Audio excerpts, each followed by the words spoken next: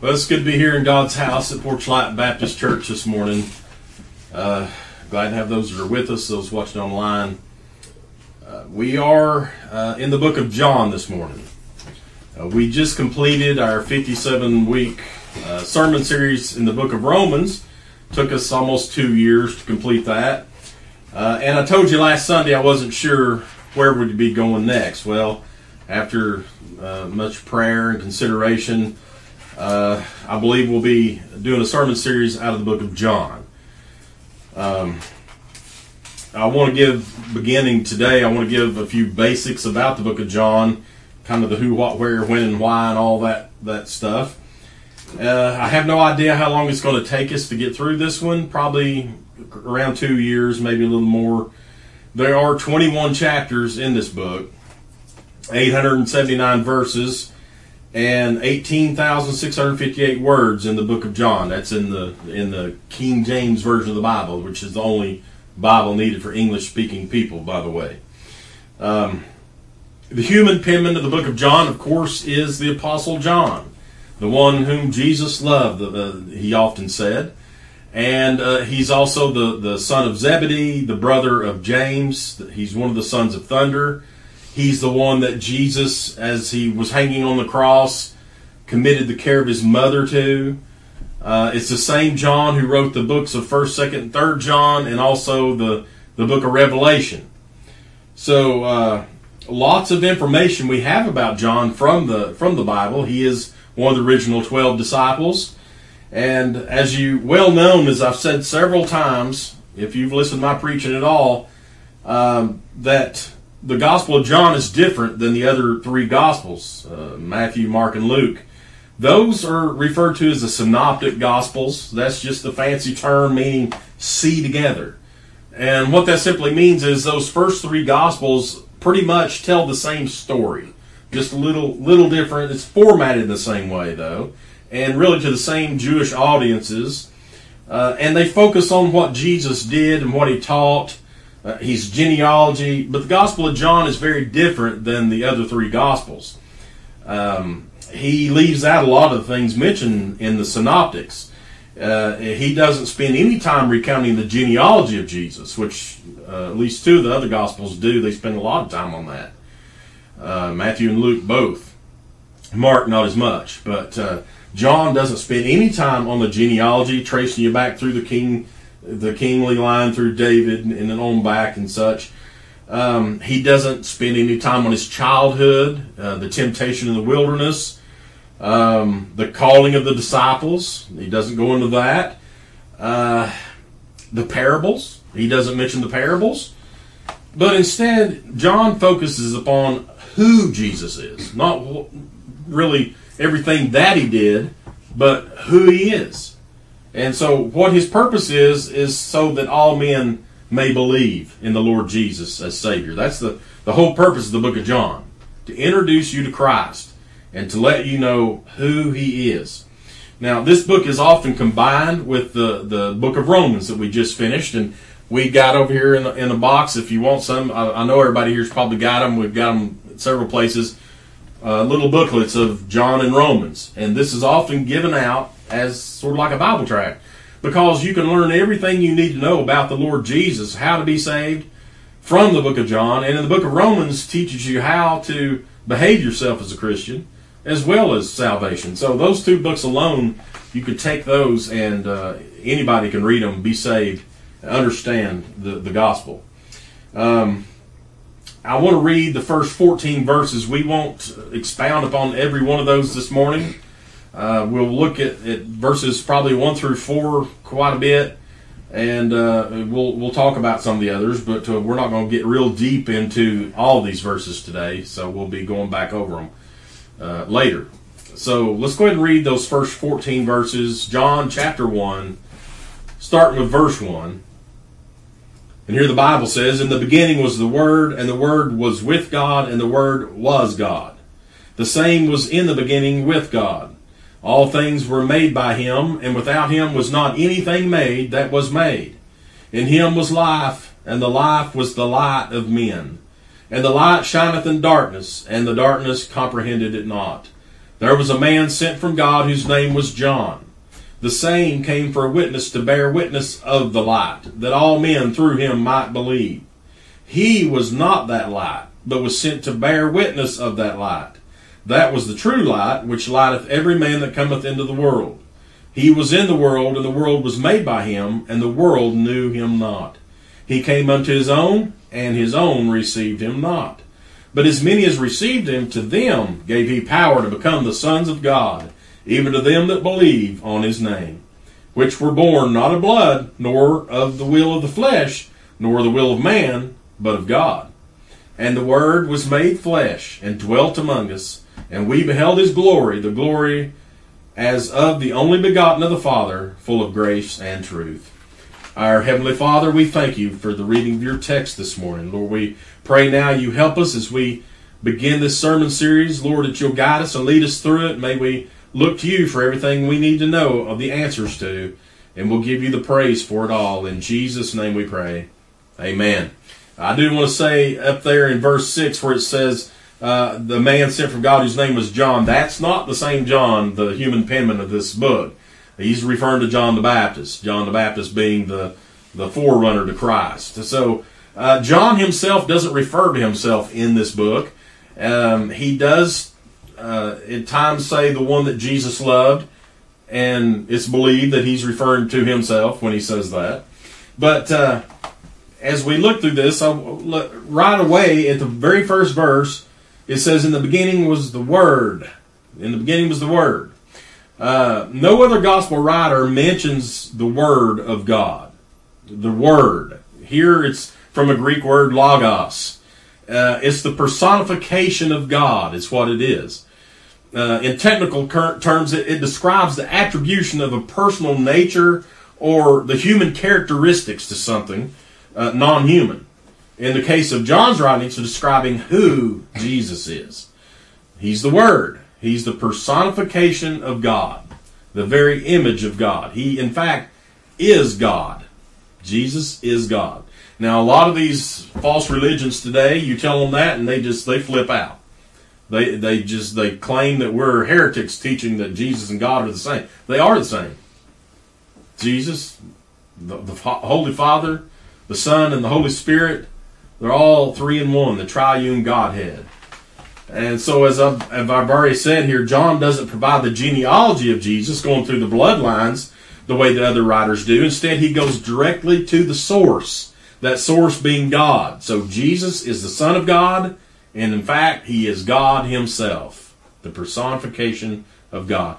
And it says in the beginning. Now, we see that a lot in the Bible, in the beginning. And in fact, in the next verse, the same was in the beginning with God. What's that mean? The start of mankind as we know it is what that's referring to. So at the very beginning, God has always been. You see, God has, as Pastor Sexton often said, he's always previous. He's always previous. So God has always existed.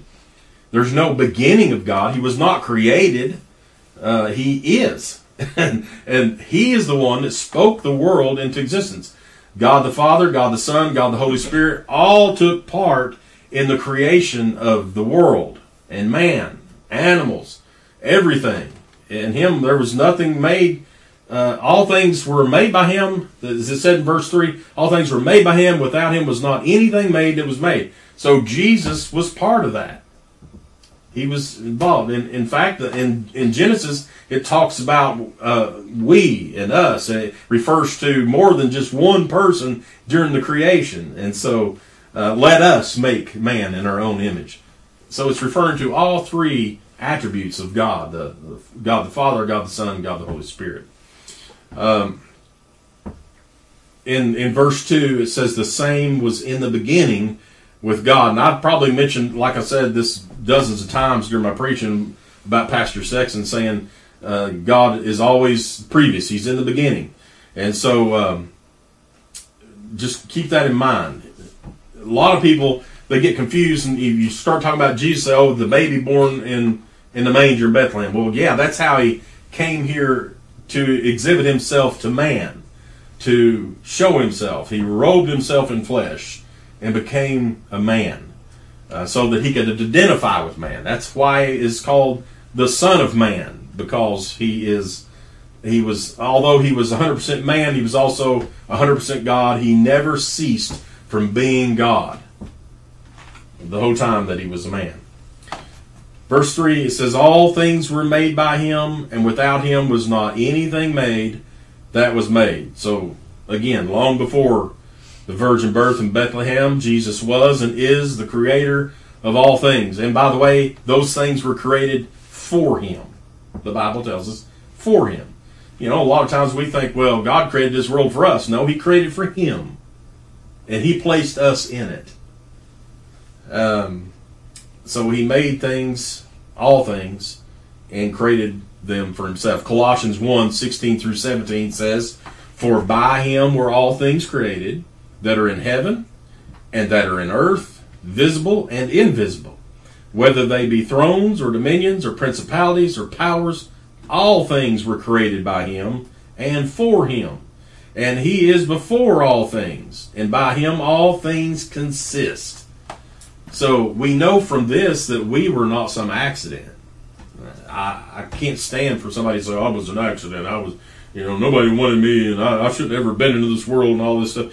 God had a plan for everybody that's been born. He had a plan and a purpose. He created us for himself. And we, in return, we believe in him. We, by faith, trust him as our Savior, receive him as such, and we worship him. And so that's what his plan and purpose for us is, to be in his will.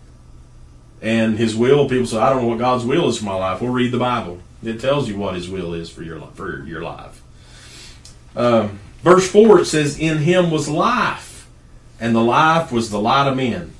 So it's only because of Jesus that we have life. Now, as I said, all three of the triune Godhead involved in creation, and that goes for life as well. When the Holy Spirit breathed, or when God breathed, the Bible says, breathed in the nostrils of man, and he became a living soul.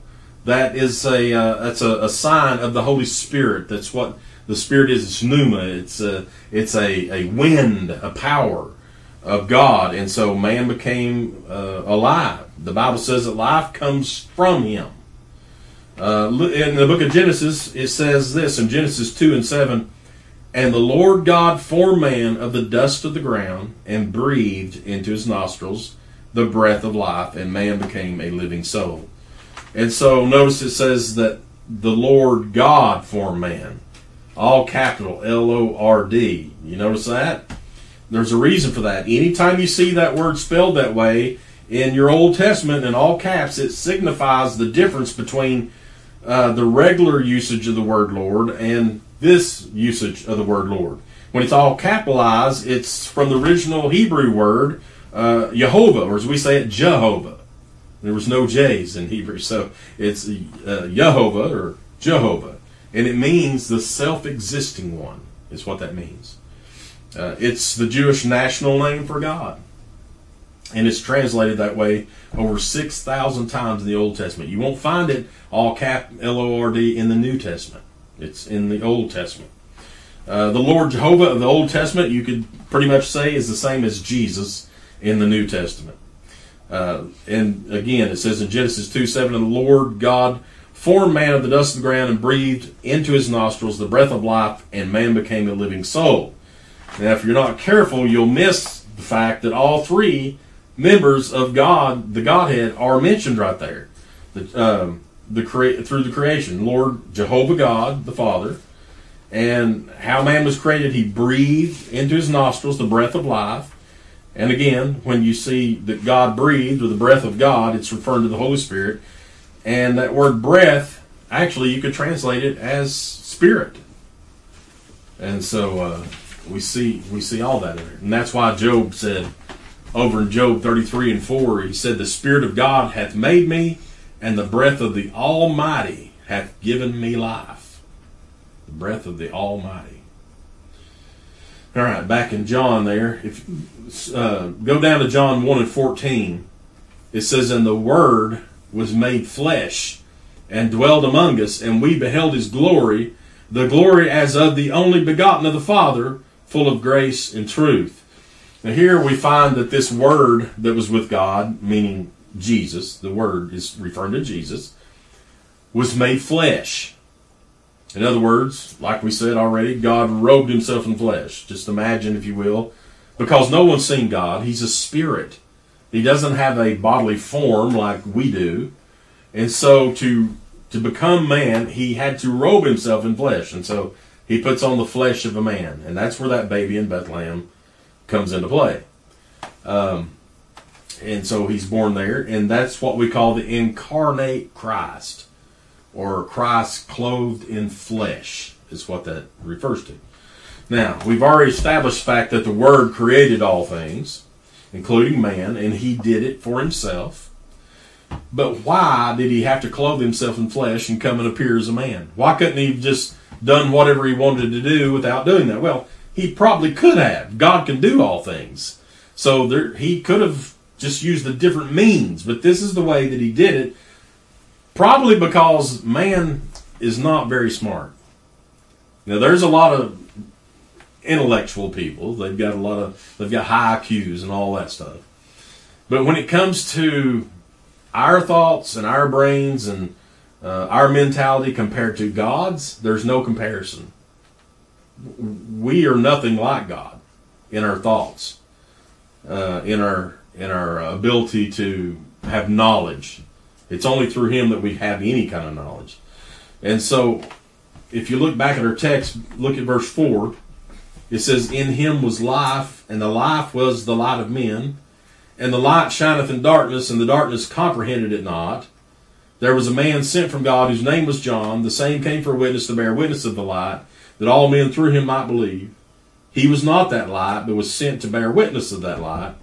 That was the true light, which lighteth every man that cometh into the world.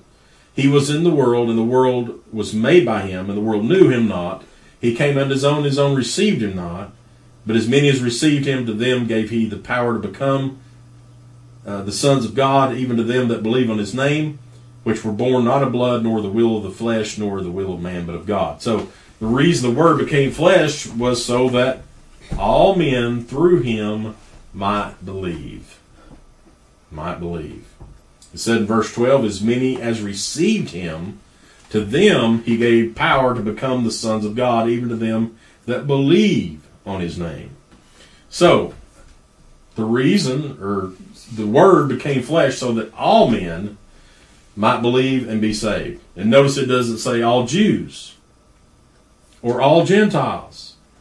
Now, the Synoptic Gospels focus right on the Jew. In fact, they kind of push the Gentile out of it.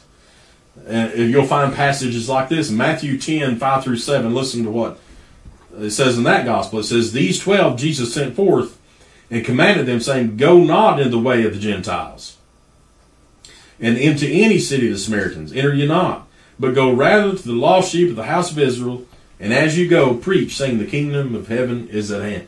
Now, you all know from your time being in church, and especially under my preaching, because I speak about it quite often here, and it is that God always had a plan to include the Gentiles. It's always, from the beginning of man's existence, that plan has been in place. However, we see in the cases of Matthew, Mark, and Luke, they push the Gentile out and focus upon the Jew. Matthew 15, 22 through 24. "And behold, a woman of Canaan came out of the same coast, and cried unto him, saying, Have mercy on me, O Lord, thou son of David. My daughter is grievously vexed with the devil. But he answered her not a word, and his disciples came besought him, saying, Send her away, for she crieth after us. But he answered and said, I am not sent, but unto the lost sheep of the house of Israel." Now, we all know the rest of the story. She is persistent, and the Lord does save her daughter that's vexed with the devil. And she even pleads and saying, even the dogs get crumbs on the master's table. But he point blank said, "I'm not sent, but unto the lost sheep of the house of Israel." And you're not part of that. And remember what it said in the previous verses? Or don't go into any of the city of the Samaritans. Well, here we have, this woman from Canaan. And so, Luke, in Luke 2 and 25, "And behold, there was a man in Jerusalem whose name was Simeon, and the same man was just and devout, waiting for the consolation of Israel. And the Holy Ghost was upon him."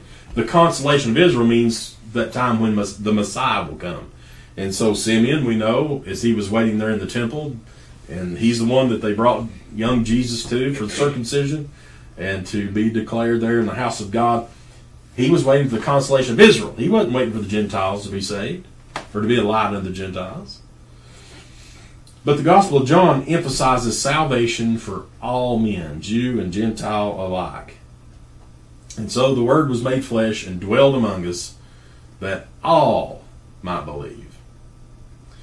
Now, over in 2 Peter 3 and 9, listen to what the Bible says.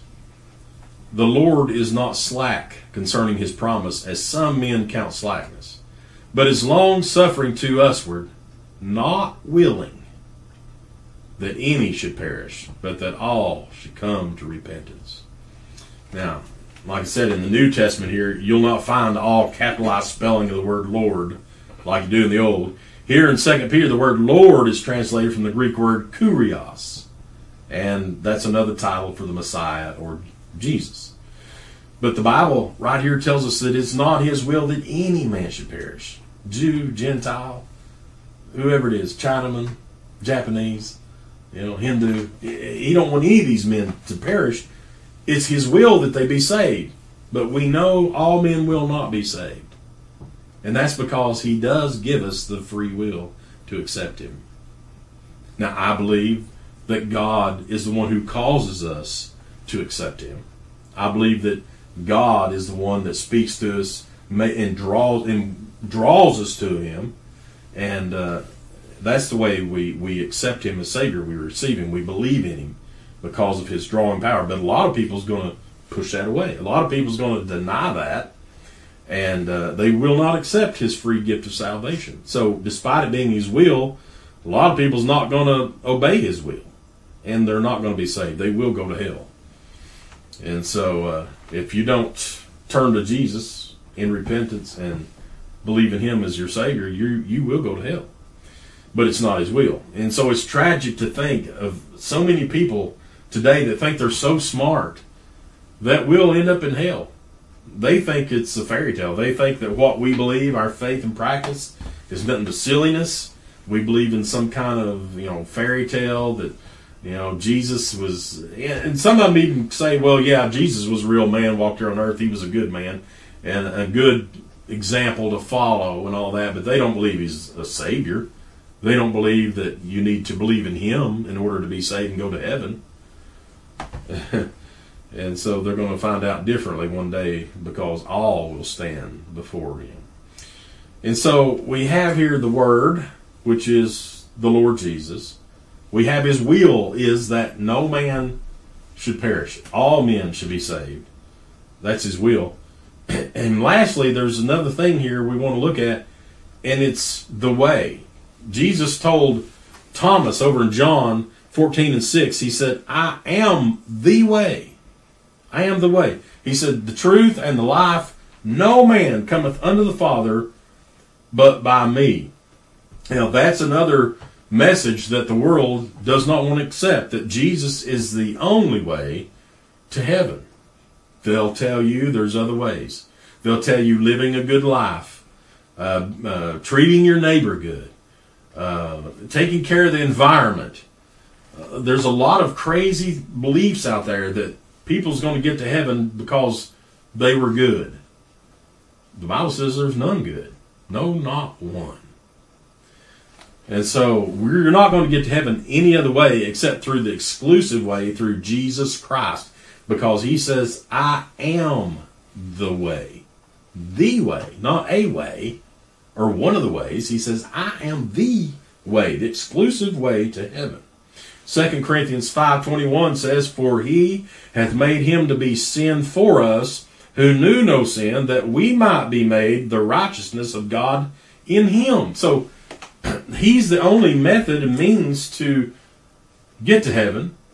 He was sinless, spotless, never committed any kind of sin, but he took on our punishment, what we should have took, to pay our penalty for sin. And because he did that, we then have a way through him. Romans 3:22 through 26 says, even the righteousness of God which is by faith of Jesus Christ unto all and upon all them that believe. For there's no difference, for all have sinned and come short of the glory of God, being justified freely by his grace through the redemption that is in Christ Jesus, whom God has set forth to be a propitiation through faith in his blood, to declare his righteousness for the remission of sins that are past, through the forbearance of God. To declare, I say, at this time his righteousness, that he might be just, and the justifier of him which believeth in Jesus. So there we see again, the way is through Jesus. It's through his work. It's through his death. He was our substitute for the penalty of our sins. John 3:35 through 36. The Father loveth the Son, and has given all things into his hand. He that believeth on the Son hath everlasting life, and he that believeth not the Son shall not see life, but the wrath of God abideth upon him. I know I'm preaching to the choir today. You all know this, but you would not believe how many people in this world do not. The gospel's not reached everywhere in this world. But do you know that we can reach them through the means like we're doing right now, live streaming on the internet? Do you know how many foreign countries actually go on sermon audio and listen, and people from those countries listen to these sermons? I mean, I can give you all the statistics. I get them every month. We've had almost 500 different people this month alone downloading and listening to our messages. And so the gospel is being reached all over the world, but not everybody's been reached yet. And so a lot of people, even those that have been reached, don't believe it. Some of them has not been taught the truth. You can get a lot of people that get mixed up into some of these places that don't teach the truth and say, well, this is one of those ways. This is a good way, you know. And personally, I think that's the best way. But now, you know, what about the person that don't believe in Jesus? What about the Jews? What if they don't want to accept Christ as Savior? Will they get there? And you've got some people say, oh, yeah, they're going to go to heaven. Not if they don't believe in the Lord Jesus, they're not. And so, he is the exclusive way. Matthew 7:13 through 14, Jesus says this, enter ye in at the strait gate, for wide is the gate, and broad is the way that leadeth to destruction, and many there be which go in thereat. Because strait is the gate, and narrow is the way which leadeth unto life, and few there be that find it. That's kind of scary. I mean, here he's saying there's two paths people follow. One's a big old broad one, and most of the people are on that one. And most of this world's on that broad path that leads to destruction. And he says there's few that find that straight and narrow. And that is the only way to get through there. That leadeth to life. Now, when you die, whether you're saved or lost, you will remain conscious, whichever place you go. If you go to hell, you're going to remain conscious. You're not going to be annihilated in hell and not be able to feel or think or anything. You'll be fully aware of everything that's going on. And in heaven, of course, we know we will. But a lot of people think, well, you know, if I don't believe in Jesus or anything, it doesn't matter. I'm just going to rot in the ground and that'll be the end of me. No, it's not. No, we'll all stand before the judgment seat. And if you're not saved, you will be sentenced to the lake of fire, where you will be eternally aware of everything, and you will feel all that on you, the wrath of God. Now, the world would have you believe there's many ways. There's popular people on television that have large audience. Oprah Winfrey's one of those. She's a false prophet. There's a lot of different ones out there that want to teach you all these other ways, and they've got a large following. And they're just leading people along with them into hell. They're dropping off in there every second. And so, listen, don't be fooled into thinking there's some other way. There is no other way. Jesus says, I am the way.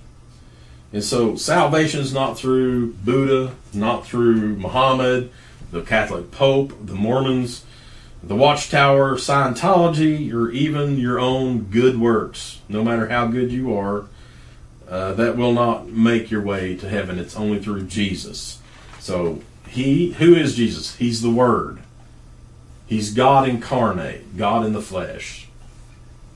Now, we know he came here, dwelled among us. He was buried, and or he was crucified, buried, and on the third day he arose. And we know that now he sits on the right hand of the Father and makes intercession for us, the Bible says. And the Bible says that he's faithful and just to forgive us of all our sins. All we have to do is ask him. And so he is the Word.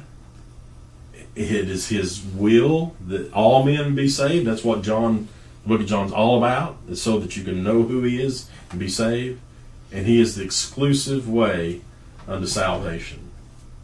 And so I know that was fairly quick for the first introduction to John. And as I said, we'll be going over most of these verses again. Maybe not the first three there, but as we go through here, we'll look at these a little more closely. And I know the Lord will help us through this. But, you may have people that ask you certain things. When you get jobs at places, you'll meet people that were not raised in church like you were. They've not been to Sunday school. They've not had a Bible. They didn't have a mom, dad, or grandparent that taught them any of these things. And you will confront those types of people. A lot of them are into atheism. A lot of them today say that they have no beliefs at all. They're fine. You believe in whoever you want to, and I will whoever I want to or not. It doesn't matter. We're all in this thing together. Let's just all get along. There's a lot of that going on today. People need to know that, no, that's not correct. Let me tell you the truth. And the Bible says that Jesus is the way. He's the truth. He's the life. And no man comes to the Father but by him. So remember that. If somebody comes and asks you what you believe or whatever, say, this is what I believe. It's what the Bible says. All right, let's go to the Lord in prayer. Heavenly Father, God, we come to you today thanking you for the message. Lord, I pray that it's been helpful. I pray, Lord, that those that are listening here and those listening over the live stream or maybe later on as they tune in to the message, Lord, that your message will go out. Lord, nothing I've done, but, Lord, what you do. And, Lord, we're praying for those out there that do not know or don't understand or don't believe that you are the exclusive way to heaven. Lord, help us reach them.